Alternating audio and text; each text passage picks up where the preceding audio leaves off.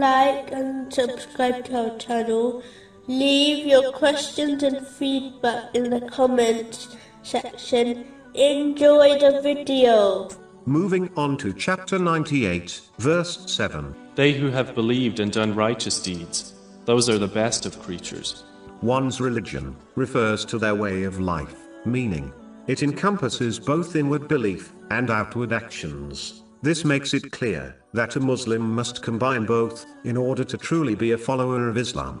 In addition, this verse rejects the foolish belief when a person claims purity of heart and an internal connection with Allah, the Exalted, without acting on the teachings of Islam, and therefore believes Allah, the Exalted, will pardon them on Judgment Day. What is found internally manifests outwardly, meaning when the heart is pure, this will be observed in the outward limbs, meaning they will actively and practically obey Allah, the Exalted. But when the heart is impure and disconnected with Allah, the Exalted, it will show outwardly through the disobedience of Allah, the Exalted. This has been indicated in a narration found in Sunan Ibn Majah, number 3984. If they claim Islam with the tongue, but do not show it in their physical actions, they will not reach the hereafter as the true servants of Allah, the Exalted. This is the true loser, even if they obtain all the worldly blessings imaginable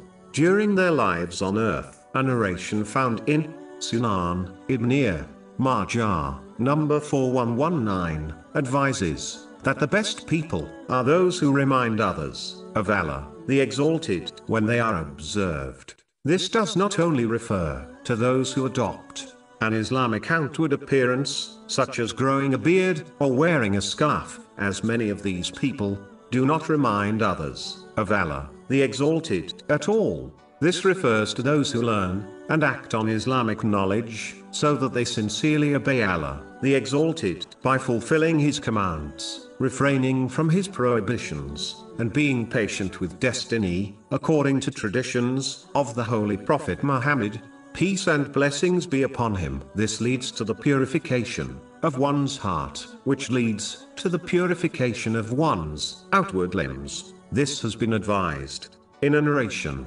found in Sunan Ibn Majah, number 3984. This would cause others to remember Allah, the Exalted, when they observe these righteous Muslims. And this remembrance will only increase when these righteous Muslims speak, as they only speak in ways pleasing to Allah, the Exalted, meaning they avoid evil and vain speech, and only speak on beneficial matters in respect to the world and hereafter. This remembrance further increases when one observes their actions, as they practically implement the teachings of Islam, thereby only acting in ways pleasing to Allah, the Exalted. For example, they love, dislike, give, and withhold only for the sake of Allah, the Exalted. This leads to perfecting one's faith. According to a narration found in Sunan Abu Dawood, number 4681,